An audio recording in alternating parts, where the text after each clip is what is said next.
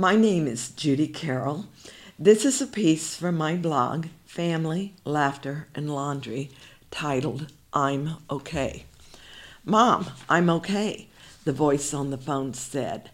The skyscraper in a major city where my son worked was evacuated that beautiful fall day.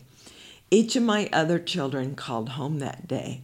I, too, called home to speak to my mother that day.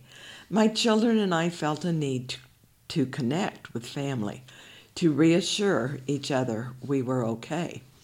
Life in America changed on September 11.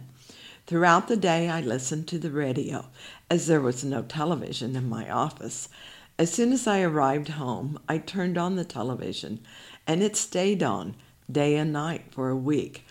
These many years later, I still, anxiously, turn the news on early each morning, hoping no terrorist act has happened overnight.